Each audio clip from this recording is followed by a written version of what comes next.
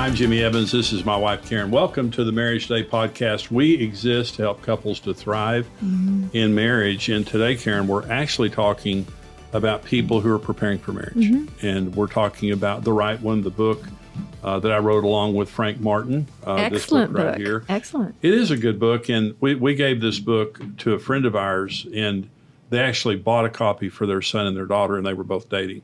It was a funny story because they gave the book to their daughter, and she read it and broke up with her boyfriend. And she said, I absolutely know after reading this book, he's not the right one. Their son read the book, and he said, I'm going to marry the girl that I'm dating. I know she's the right one. Aww. And they did get married, and they just had a baby. And so it helps you to know, when you're dating, you need help. Many Definitely. times when we're dating. I wish we'd had help. Yeah, exactly. Well, we didn't know anything. We were in high school. But the conversations that you need to have, the things that you need to look out for, the red flags, those kinds of things. No one knows these things, or very few people know these things automatically. And a lot of times our parents don't know what to say to us. But we're going to go into a teaching here in just a minute called The Right One that I taught. But before that, we have a couple of questions from some of the viewers. And this is for you, Karen. I've made relationship mistakes in the past that have been so painful, including being sexual too soon. I feel like damaged goods. How do I not make the same mistakes again? It's a good question. And first of all, she is not damaged goods with God. That's right. And He can forgive anything. And so, just take it to the Lord and just confess that, I messed up, and ask for healing and forgiveness, and God can redeem it. Yeah. And, if she's that concerned about not making meeting the right person, it sounds like she's doing better than she was. Yeah. And that, like you said, reading this book can help her a lot, and so I would just suggest do that and get the information inside of you. Because if you go into a relationship without knowing what to do, then you're set up for failure, because everything's based on emotions. That's exactly right. Well, and I really do encourage everybody that's dating, or you have a child dating or a friend dating or something like that, to read the book, The Right One, because it does help to give you the tools that you need. I was on an airplane, and the stewardess came up to me and she said, well, I read your book on marriage. And she said, I had a horrible divorce 7 years ago. She said it was very, very painful. And I told the Lord, I'm not going to make that mistake again. And the next husband that I have, you're going to bring to me. And she said, all my friends wanted me to go to happy hour with them. And they kept saying to me, you're never going to meet a man unless you go to happy hour. And she said, I'm not going to happy hour. The Lord is going to bring me my next husband. And she said, I was opening my garage door one day, and I live in an apartment building with apartments behind us. And when I opened my garage door, there was a man across the alley, and he raised his garage door, and we looked at each other, and we fell in love and got married. And she said, he's the best man I've ever met. Well, that's just an example of not making emotional decisions and not making fear-based decisions. Her friends were saying to her, you'll never meet a man unless you go to happy hour. And so, go ahead. Okay. My fiance and I really enjoy being together, but I wonder if I'm settling in order to be married. How do you know when you're marrying the right person? Well, I think that it's a spiritual thing, first of all, that you have to have faith. The Bible says anything not faith is sin. Another way to say that is God will not honor a fear-based decision. And the fear-based decision says, well, I'm getting older, and if I let this one go, maybe, and then you get married, you realize it wasn't the right one. Then what do you do? And so I think that being able to, again, read the book, it'll help you to have the right conversations, realize red flags that are going off. But I think at the end of the day, no person is perfect. No dating is perfect. No marriage is perfect. But I know when we got married, Karen, we both believed that that God put us together. We really believe that. And that's important to know when you start going through hard times. So I really do believe it's a matter of faith in God, praying. Colossians 3 says, let the peace of Christ rule your hearts. And the peace of Christ is a very tangible thing. It's a very powerful thing. You and I have made hundreds of decisions based on peace. And so I think when you have a peace about it, God is telling you, yes. And what you're saying is we need to have the same values. Right. And those values should line up with what God would say. And so, have those, serious conversations, ask the right questions, So explore your doubts, and make sure that before you get married, you're making the most serious commitment of your life. Yeah, I agree. And you have to have the conviction to do that. Well, we're going to go into this teaching now, and it's called The Right One, talking about finding the right person to marry. And so we hope that you enjoy this. Stay tuned. You have a 100% chance of success in marriage. You can make it in marriage. God made marriage, and God never makes anything to fail. Everything that God makes, He makes perfect, and He made marriage perfect. And you were made for marriage. The God that made marriage made you for marriage. You have a 100% chance of success in marriage. And you say, well, Jimmy, then why are so many people failing in marriage? Because they're not doing it God's way. And I want to ask and answer questions in this message that are very important. And the first question is, what is wrong with sex before marriage? And I want to answer this on several levels. And let me say, first of all, sex is the covenant seal and sign of marriage. Now, listen to me just a minute. See, our society has completely lost the context of sex. Okay, sex is wonderful. I say, I'm not going to stand here tonight and tell you don't have sex. I'm just saying, wait till marriage. Sex is fabulous. Yay, God. God created sex. Yay, God. Okay, so you want to have sex? Great. Get married and have sex. But so, listen, in covenant, salvation is a covenant. Our salvation in Jesus is a covenant. And there's a seal of that covenant and a sign of that covenant. The seal is water baptism. When we get saved, water baptism it seals the deal. We consummate our salvation by being water baptized.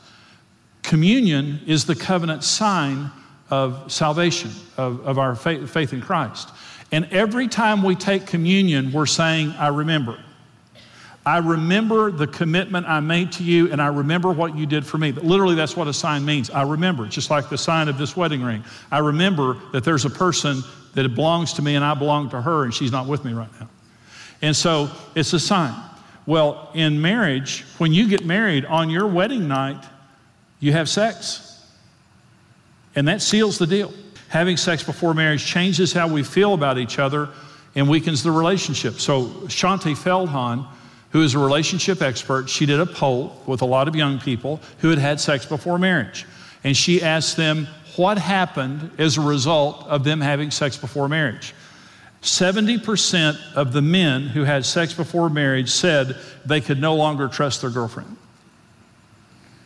82% of women who had sex before marriage became deeply insecure in the relationship, saying it caused them to become clingy and emotionally needy.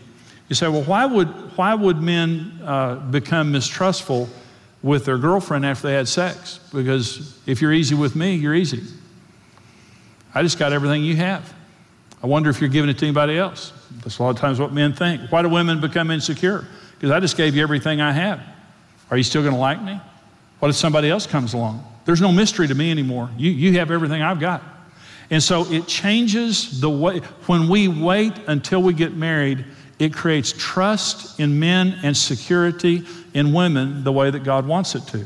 Sex, here's another reason. Sex before marriage puts us at high risk for sexually transmitted diseases, many of which are incurable and can cause major problems. There are 20 million sexually transmitted diseases caught every year, and half of them are caught by your age. The people from 16 to 24 years old are the most susceptible to sexually transmitted diseases. The only way that you can know that you're going to get married without a sexually transmitted disease is wait to have sex till you're married. And so you can catch diseases. Here's another reason to wait until you're married, and that sex bonds us on the deepest level with another person, and when that bond is broken, it damages us deeply. Now, it's called soul ties. See, a lot of times we look at sex like this, where I have sex, break up with a person, go have sex with another person, break up with a person, have sex with another. It's inconsequential, it's just fun, it's recreational. We're just having sex and we're breaking up. Well, here's what the Bible says in 1 Corinthians 6. Do you not know that your bodies are members of Christ? Shall I take the members of Christ and make them members of a harlot? Certainly not. Or do you not know that he who is joined to a harlot is one body with her? For the two, he says, shall become one flesh. But he who is joined to the Lord is one spirit with him. Flee sexual immorality. Every sin that a man does is outside the body, but he who commits sexual immorality sins against his own body. Well, sex is not the unforgivable sin. But understand this is part of the problem. You know that song that when a heart breaks, it don't break even? Okay, you know that. I barely know it. I'm old. But so you have sex with a person, you're in a relationship, and you break up, and just inconsequential.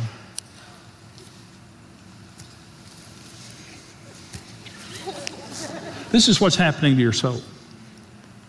Every time you get into a relationship and you become one with that person, when you break up, a part of that person comes with you and a part of you goes with that person. It's extremely consequential.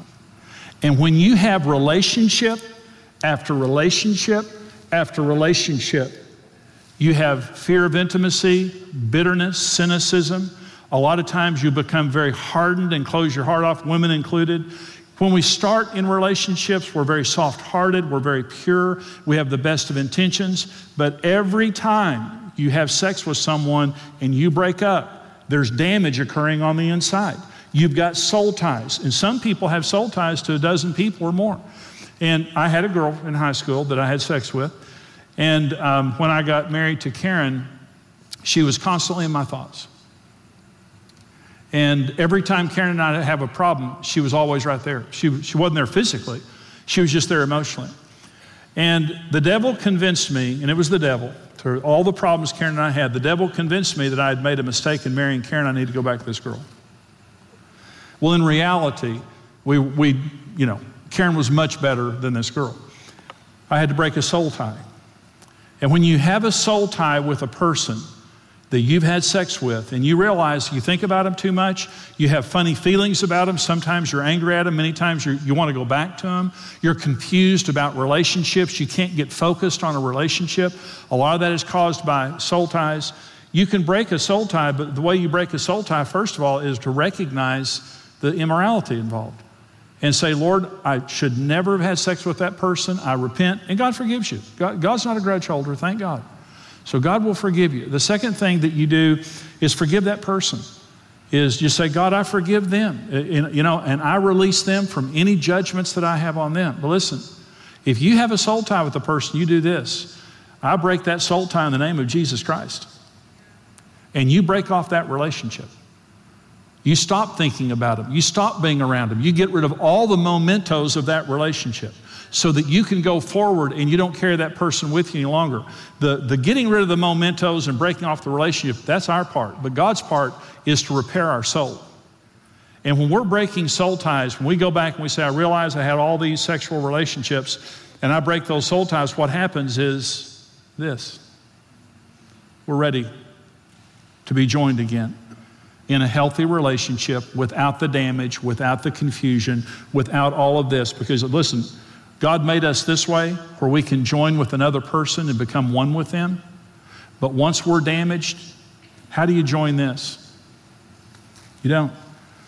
We're not ready for intimacy. We're not ready for relationships. And so sex is consequential. One of the things that our society has done is taken sex to be inconsequential. It's highly consequential. Many people die, and many people's lives are devastated because of not really treating sex with the sanctity it deserves. Here's one other issue, and I'm going to get into dating. Sex before marriage can create children, and most men will not marry the woman they impregnate outside of marriage because they wanted fun, not work. And so one of the consequences of sex is children, having babies. And most men won't marry you once you're pregnant. And then you're going to have a child. And then you have a child, and then you're going to want to get married. And whoever marries you is going to have to marry with that child. And that child is at a disadvantage without a father. And so it's, when you wait, and there's secondary virginity. And secondary virginity just means I made mistakes, God forgive me, but now I'm a virgin again. And I want to wait now until I get married. So if you've made mistakes, you're not condemned. God doesn't condemn any of us. And if you've made mistakes, God will forgive you, but just dedicate yourself now to say, from this point in time until the day that I get married, I'm going to be a virgin and I'm going to prepare myself. And you can call this dating, courting, anything you want to teach. But let me talk about three standards of intentional dating. This is what I'm going to encourage you to consider for yourself. Number one thing about intentional dating is it honors the families.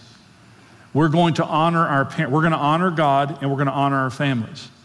And so if I'm dating Karen, see, I never asked for Karen's hand in marriage. I never went to Karen's dad and ask for her hand in marriage. I didn't know you're supposed to. I never heard that before. And he would have said no anyway, but so it probably was good I didn't know. They hated my guts. But we're going to honor the families, our families. Number 2, it's non-sexual. We're not going to have sex. And it's specifically for the purpose of leading toward marriage. Though it doesn't have to. We may end up not getting married. But specifically, this is not recreational dating. We're not just hanging out.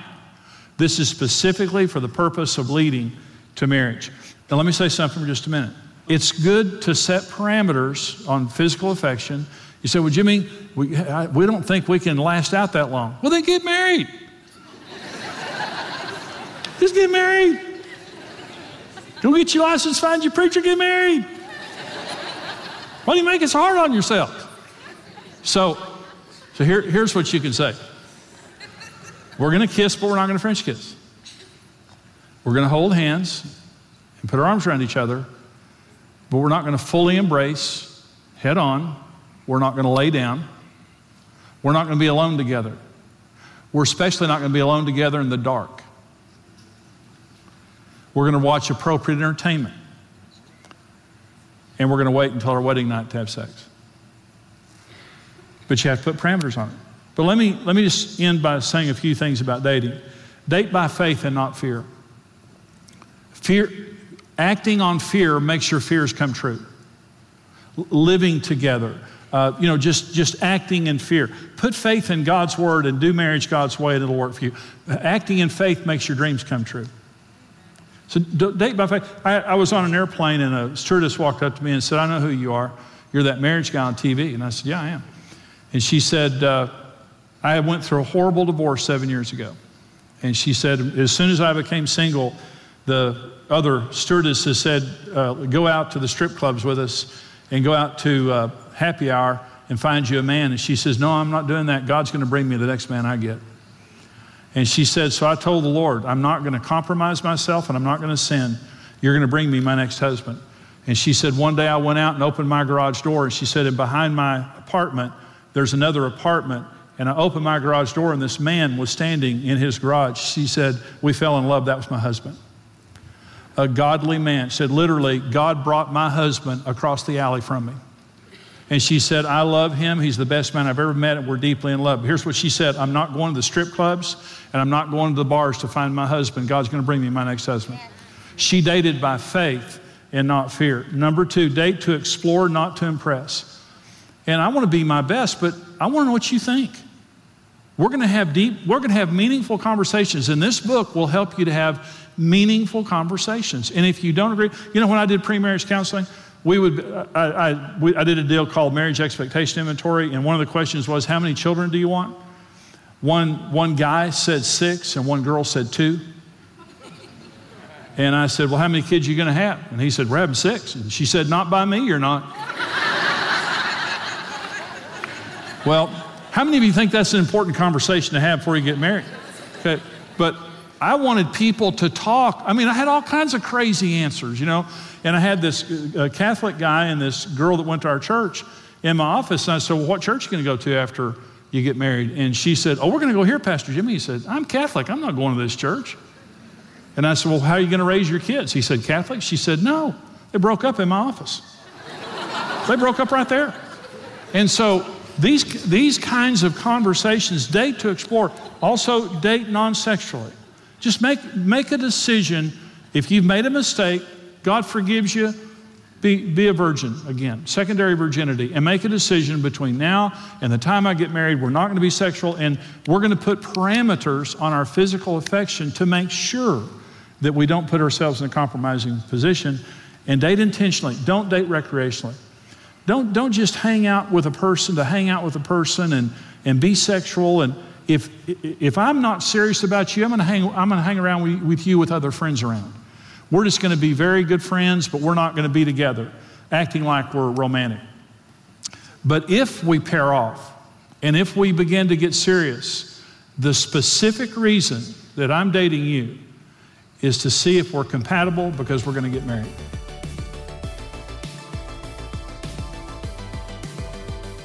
Hey, this is Brent Evans with XO Marriage, and I want to thank you for listening to the Marriage Today podcast. We believe your marriage has a 100% chance of success if you do it God's way.